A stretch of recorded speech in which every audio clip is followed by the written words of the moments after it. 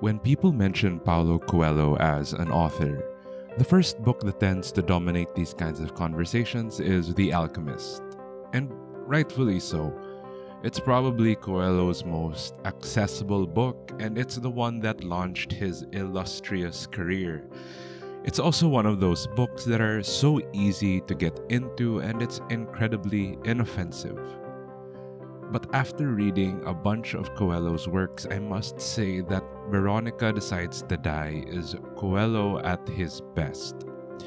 It may not necessarily be the deepest or most profoundly written piece of fiction out there, but it's so explorative and provocative in its themes, and it's a huge departure from the tameness of The Alchemist.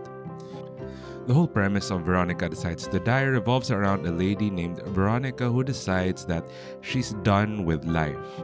However, she eventually wakes up and discovers that her botched suicide attempt has landed her inside a mental institution.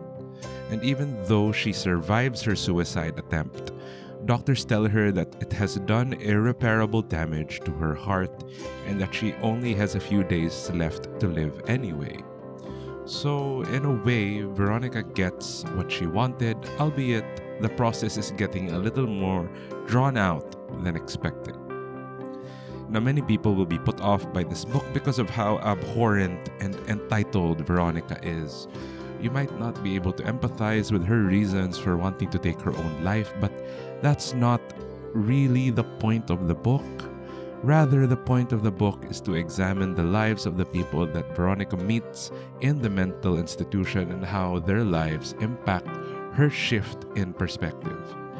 It's also interesting to see Veronica's character arc and how she approaches living now that she knows her death is drawing nearer and nearer.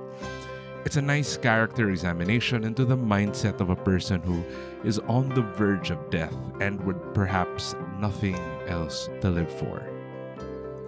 More than anything, I think Veronica Decides to Die does a good job at helping us challenge our notions of social norms. What is deemed normal and accepted by a certain group of people isn't always going to be the same for another. I know that that's such a simplistic way of looking at the world, but you would be surprised at how easily people slip into their own echo chambers and stay there forever.